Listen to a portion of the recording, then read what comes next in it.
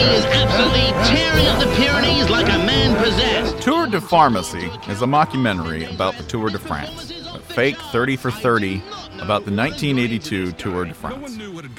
It was made by Murray Miller and Andy Sandberg, and among a whole host of other people wearing bad wigs and retro cycling gear, professional wrestling star John Cena.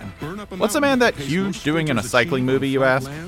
It'll be clear enough in a minute, I promise. Just bear with me. How do you beat a man on drugs if you're not on drugs?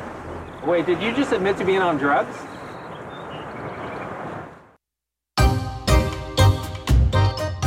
The story is improbable enough. When a bribery scandal eliminates all but 5 competitors who did not pay off officials, race officials allow the 5 remaining racers to compete by themselves. The 5 all have their own equally absurd stories. One is a woman racing as a man. Another rides away from the race altogether to be a farmer. One is disqualified after a police raid reveals he's been injecting himself with cheetah's blood. That's John Cena's part. We told you it made sense, and that it seemed improbable. Or, more accurately, it seems improbable if and only if someone doesn't know the actual history of the Tour de France, which involves people doing things that are actually much worse. Riders have taken steroids, amphetamines, and a list of other drugs so long it's frankly confusing. Name it. Strychnine, morphine, cocaine, ether. At one point in the 1990s, a group of riders had a courier caught with a vial full of a chemical used to coat non-stick pans in their arsenal. They weren't doing any cooking. That was supposed to go into the riders' bodies. At one point in the blood doping era of the 1990s, some riders were waking up during the night to climb steps and get their heart rates up. Why? Allegedly, team doctors were afraid their blood, thickened to the point of being sludgy, would settle and clog up their circulatory systems. Early in the tour's history, riders caught trains to make up time. They pounded brandy and wine on the bike well into the 1960s. And they carried water bottles full of lead handed to them on mountain passes to increase their speed downhill.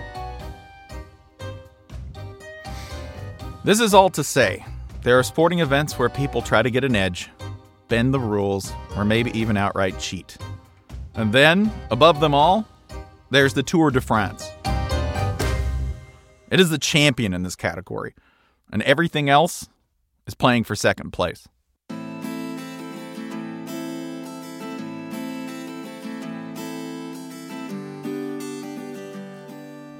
There's so much that I'm going to need 2 parts, just to get a little bit of it in, because it's been going on that long. Long enough that we have to start in 1903, with its first winner, Maurice Garin, to get to the origins of the Tour's desperate and often inventive penchant for cutting corners. I'm Spencer Hall, and from Vox Media and SB Nation, this is It Seems Smart, a podcast about people in sports who break, bend, or otherwise ignore the rules completely. Part 1. The man who was sold for a wheel of cheese. The first thing to know about Maurice Garin: his parents sold him into indentured servitude when he was a child. Cycling historian Peter Cossins, whose latest book is How the Race Was Won, Cycling's Top Minds Reveal the Road to Victory, says Garin was traded into contractual labor for the most French price imaginable.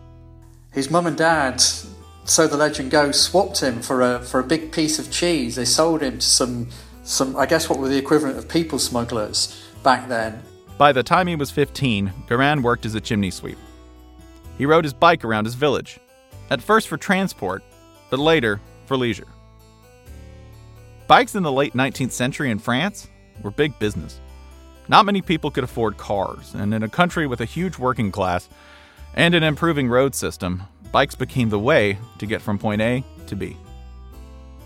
First, cycling was accessible to everyone, and most especially those who actually rode bikes every day. Hint, there weren't many upper or middle class riders. Yeah, a lot of the riders then were working class, certainly the majority of them. The second thing, the money from sponsors, it was very real and very, very attractive to potential riders. Well, the companies that were backing these guys, I mean, cycling was going through a huge boom. I mean, not only in France, but throughout Western Europe, in the US as well. Think of the sport at the time as something like the French version of NASCAR. It was blue collar, was rough, and it had relatable heroes. And like NASCAR, the sport was a vehicle for selling vehicles. In cycling's case, the choice of the working class, a bicycle. So competition between manufacturers was huge to sell bikes, to sell products associated with bikes, tyres and other things that everybody used to keep their bike going. Bicycle makers and tire companies poured money into the sport of cycling as a result. They were involved, sometimes a little too involved, in races. It wasn't unheard of for tire manufacturers to put tacks or nails on the road during a course. Their riders would be notified of exactly where the hazards would be. Rival companies' riders, however, would remain clueless about what lay ahead. So when you get to that point, make sure you're on whichever side of the road was clear and you'll get by and you'll be okay. And all their guys would shoot through and rival riders would get snagged up, they'd get punctures, they'd have to stop and put new tubes on whatever. And at the end of the race, you'd see the papers in the next couple of days. And these manufacturers would be crowing about what they'd done. Oh, so-and-so, our first six riders to finish this race, no punctures, riding on our brand of tyres, they're fantastic, everybody else punctured. Cheating was a feature, not a bug of cycling becoming a professional sport. So was earning actual money for the talent. A racer could earn a real living, especially if that person were a working-class athlete whose idea of financial comfort was relatively modest. For Garand, the math was easy. All he had to do was be in absolute agony for a few hours. In return, Garand or other top riders would see substantial sums of money. When I wrote about that tour, I think I managed to work out that he was probably earning during the 3 or 4 weeks of the Tour de France about 2 years worth of salary for the average worker. So he was earning a lot of money. The agony of cycling existed before the Tour de France ever did. For instance, Garand's first win as a professional came in a 24-hour race in Paris in 1893. Garand survived cycling 435 miles over 24 hours through brutal determination, a high pain tolerance, and by eating and drinking all of the following over the course of a race. A. Lots of strong red wine. B. 19 liters of hot chocolate. C. 7 liters of tea. D. 8 cooked eggs. E. A mix of coffee and champagne. F. 45 cutlets. G. 5 liters of tapioca.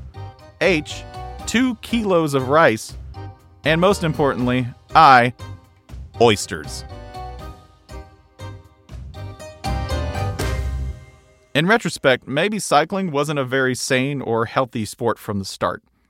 Still, Peter Cawson says Garand flourished in the new cutthroat world of professional cycling. He was winning big races and making good money, and he'd learned a lot of tricks. I mean, they were all pretty canny at knowing how to get the better of each other, how to get around the rules, and like I say, streetwise, I guess, and just very, very sharp on how to get ahead.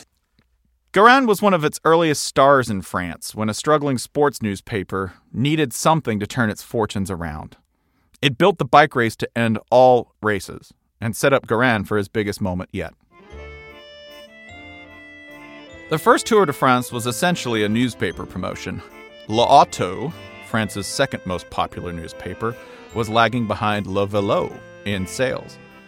Desperate to turn around the paper's sagging numbers, editor Henri Desgrange heard an idea from one of his young writers, Gilles Lefebvre. A bike race unlike any had seen before, a 6-day ordeal around the perimeter of France. The first tour was only 5 stages long. Only is doing some heavy lifting here. Only means a race that was still 1,500 miles long, held at the height of summer in July, and run across a geographical area roughly the size of the state of Texas. The riders used 30-pound bikes, single-gear bikes no less. The tour banned geared bikes until 1937. The roads were garbage. The heat was oppressive, and the accommodations and food were appalling. Safety was an issue during the day. At night, it was non-existent. Did I mention that for the first tours, they raced at night too? Peter Cossen says the huge distances and spaces involved meant the race would be ungovernable from the start. A group might only have 5 or 10 riders in it maximum during the race, because it all just became so split up on dirt roads that they were riding on over huge distances, up to 300 miles for a stage, sometimes, well, pretty much all the time through the middle of the night or starting in the middle of the night. And in those circumstances, there were no cars or very few cars for the judges and the officials to move around the race on. They were sort of dependent on travelling by train. To make things worse, there would be a financial incentive not just for riders to cheat, but for anyone involved to let it happen. Why they were cheating from the start, certainly the money side of it had a lot to do with it. There was lots of money to be made by the riders. There was certainly a huge amount of money to be made by the manufacturers. And those manufacturers took out ads in the papers. Papers like L'Auto, the sports newspaper behind the whole race in the first place. Peter Cossens again. A lot of the organisers went along with it because they needed money from the manufacturers to, in terms of, a lot of them were newspapers that were organising races at that stage, as was the case with the first Tour de France. And of course, they wanted these companies to be advertising in their newspapers, so they didn't really want to highlight the fact that a lot of riders were cheating. The end result? A system with no incentive to blow the whistle on anyone, and little ability to do so in the first place. If they did that, people might stop buying the paper, people might stop advertising in the paper, and when it was just kind of a merry-go-round of money, I guess, that was behind it all. And I guess there's that basic thing of, in pretty much any situation, somebody is going to look to gain an advantage on a rival. The Tour was set up for a kind of mayhem from the start. An impossible race so painful that its riders would do anything to get it over with. So lucrative, its riders would do anything to win, and built so that a blindness to the rules was not only encouraged, but baked into the race from the start. It was perfect for a ruthless competitor, like someone who did not ever want to go back to sweeping chimneys for a living again. The Tour began on July 1st in Paris. Stage 1 covered 293 miles to Lyon. Just by comparison, the longest stages in the 2017 Tour stretched to around 130 miles per stage. There were 21 stages in last year's Tour, sure, but they were done with ultralight bikes, support teams, and the best equipment and technology available. The 1903 Tour de France ran its first stage on fixed-wheel bikes on 19th century roads, without lights or aid stations. The riders started in the afternoon. The first riders bailed on the Tour at mile marker 31, with the rest racing through the evening and into the dark. Remember, they ran in the dark, without lights. Maurice Guérin won the first stage by arriving in Lyon sometime around 9 the next morning, if what he was doing could be considered winning anything. Guérin had his lead, and he was not going to let it go. The race ran as it does now, on cumulative time across all stages. Getting a lead early was everything, and though Guérin would not win the next 3 stages, he kept a healthy margin between him and other riders. Some abandoned the race altogether, others kept on, numbing the pain with a tried-and-true cycling antidote for the pain and boredom of long road rides, a potent mix of ether and red wine. At the start of Stage 5, a modest 264-mile jaunt from Bordeaux to Nantes, Guérin was still in the lead. Guérin and 3 other riders settled into a rhythm. The foursome should have gotten along nicely. Peter Cossens again. At the front, there were four riders in the group, and the other 3 guys with him were all members of his same team, La Française. So although they weren't riding together, they kind of had an understanding. However, that understanding that Guérin would win the stage wasn't agreed on by everyone. And Guérin's understanding was, and he told the other 3 guys, he said, I'm going to win this stage. He was already leading the race. He'd already won a stage but he wanted to win another stage, and he said, I'm going to win this stage. Enter one Ferdinand Augereau, someone who definitely did not have an understanding of this understanding. Ferdinand Augereau, who had started quite slowly, but he kind of working his way up the overall standings and was doing very well by that point in the race. He just said to Garin, well, no, why should I let you win? And Garin said, well, I'm the leader, you've got to do what I say. Now, remember that this is not a team sport yet. Garin was not a team leader. No one had to do what he said. Later in the Tour de France, there will be grand tactics between members of teams and riders working together to get one member of the team into position to win. There will be assigned roles, specialization, and teamwork. But this is 1903. This is every man for himself, in theory, or at least until Maurice Garin starts cutting some kind of deal with the other riders in his group. Then Garin instructed one of the other two guys to ride off ahead of them and throw his bike down in the road in front of Augereau and cause the guy to crash, which he did, and he fell to the floor, kind of had to pick himself up. You heard that correctly. In response to a challenge from another rider, Maurice Garin convinced someone to ride ahead and turn his bike into a rolling barricade. Augereau went flying and crashed to the ground. Garin and the rest of his group sped away, leaving Augereau crawling in the dirt. At this point in the story, I'll be honest. I see where both people are coming from here. On one side, there's Maurice Garin, who, after 10 years of professional cycling, has to think, who is anyone to challenge me, much less this guy, who hasn't come from sweeping chimneys and winning races and being sold for a wheel of cheese by his own parents. Okay, least long-term for a wheel of what was probably incredibly top-shelf French cheese. It sounds to me like Garin thought he was the man and was the kind of savage, pitiless guy who wins at a lot of levels in professional sport. He sounds a lot like Michael Jordan, someone who went out of his way to embarrass and outright ruin people who crossed him on the court. Or maybe more accurately, he sounds a lot like Lance Armstrong, who went even further in hounding people who tried to out him as a doping champion in his prime. I also get Augereau's perspective. He's ridden the same 1,000 miles as Garin. He's been living on ether and red wine and bad water. He's tired, he's hot, he's in pain. But Augereau clearly felt good enough to challenge and even outright win. And he wasn't just going to let someone win after all that, was he?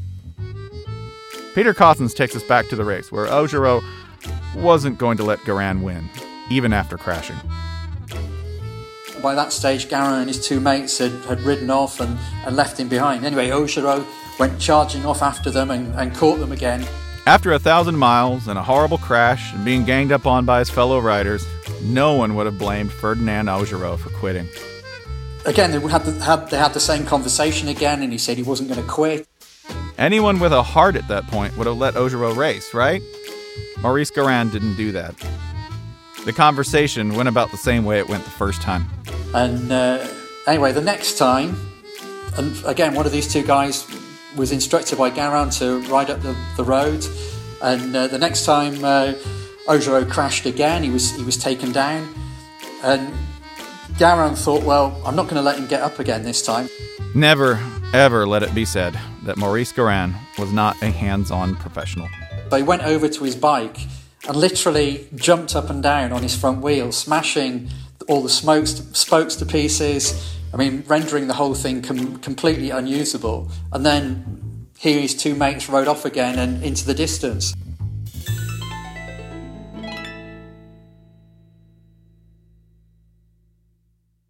Remember when I said this was French NASCAR?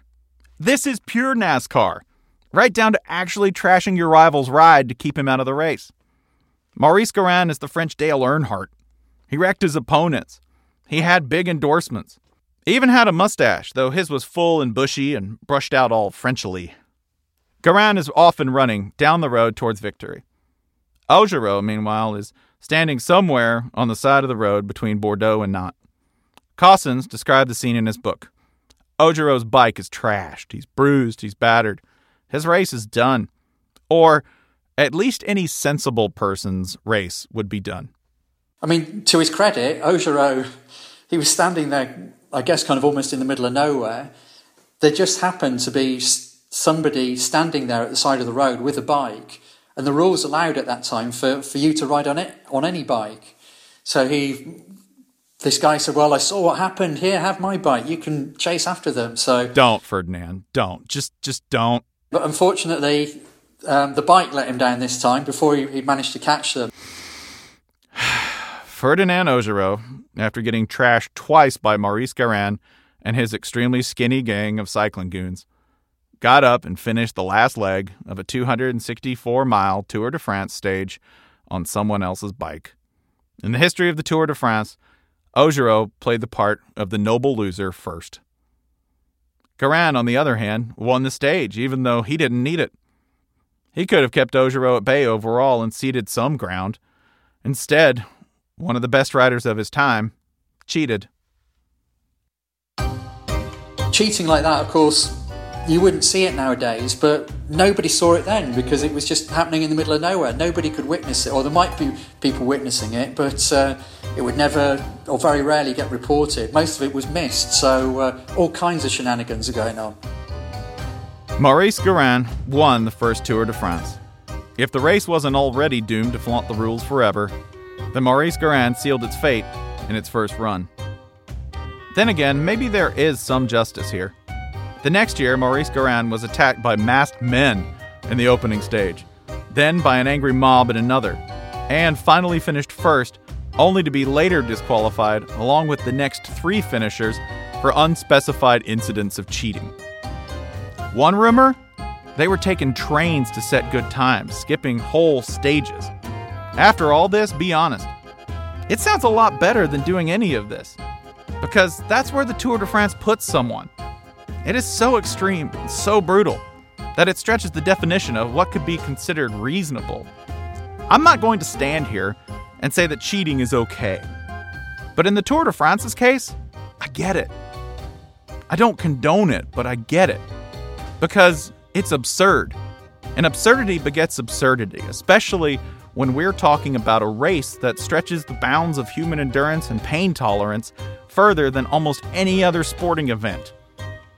Put another way, sell me for a wheel of cheese and then put me in the world's most brutal cycling race, and at mile 900, you know what's going to make sense to me?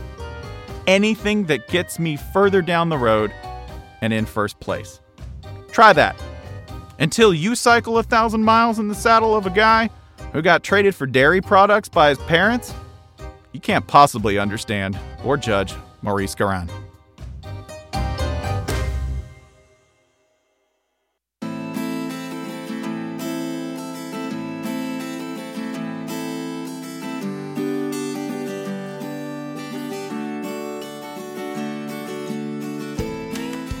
Jonathan Hirsch is our show's producer. Nishat Kurwa is Vox Media's executive producer of audio. Thanks also to Elena Bergeron and Jen Holmes. I'm Spencer Hall, and I'll see you soon.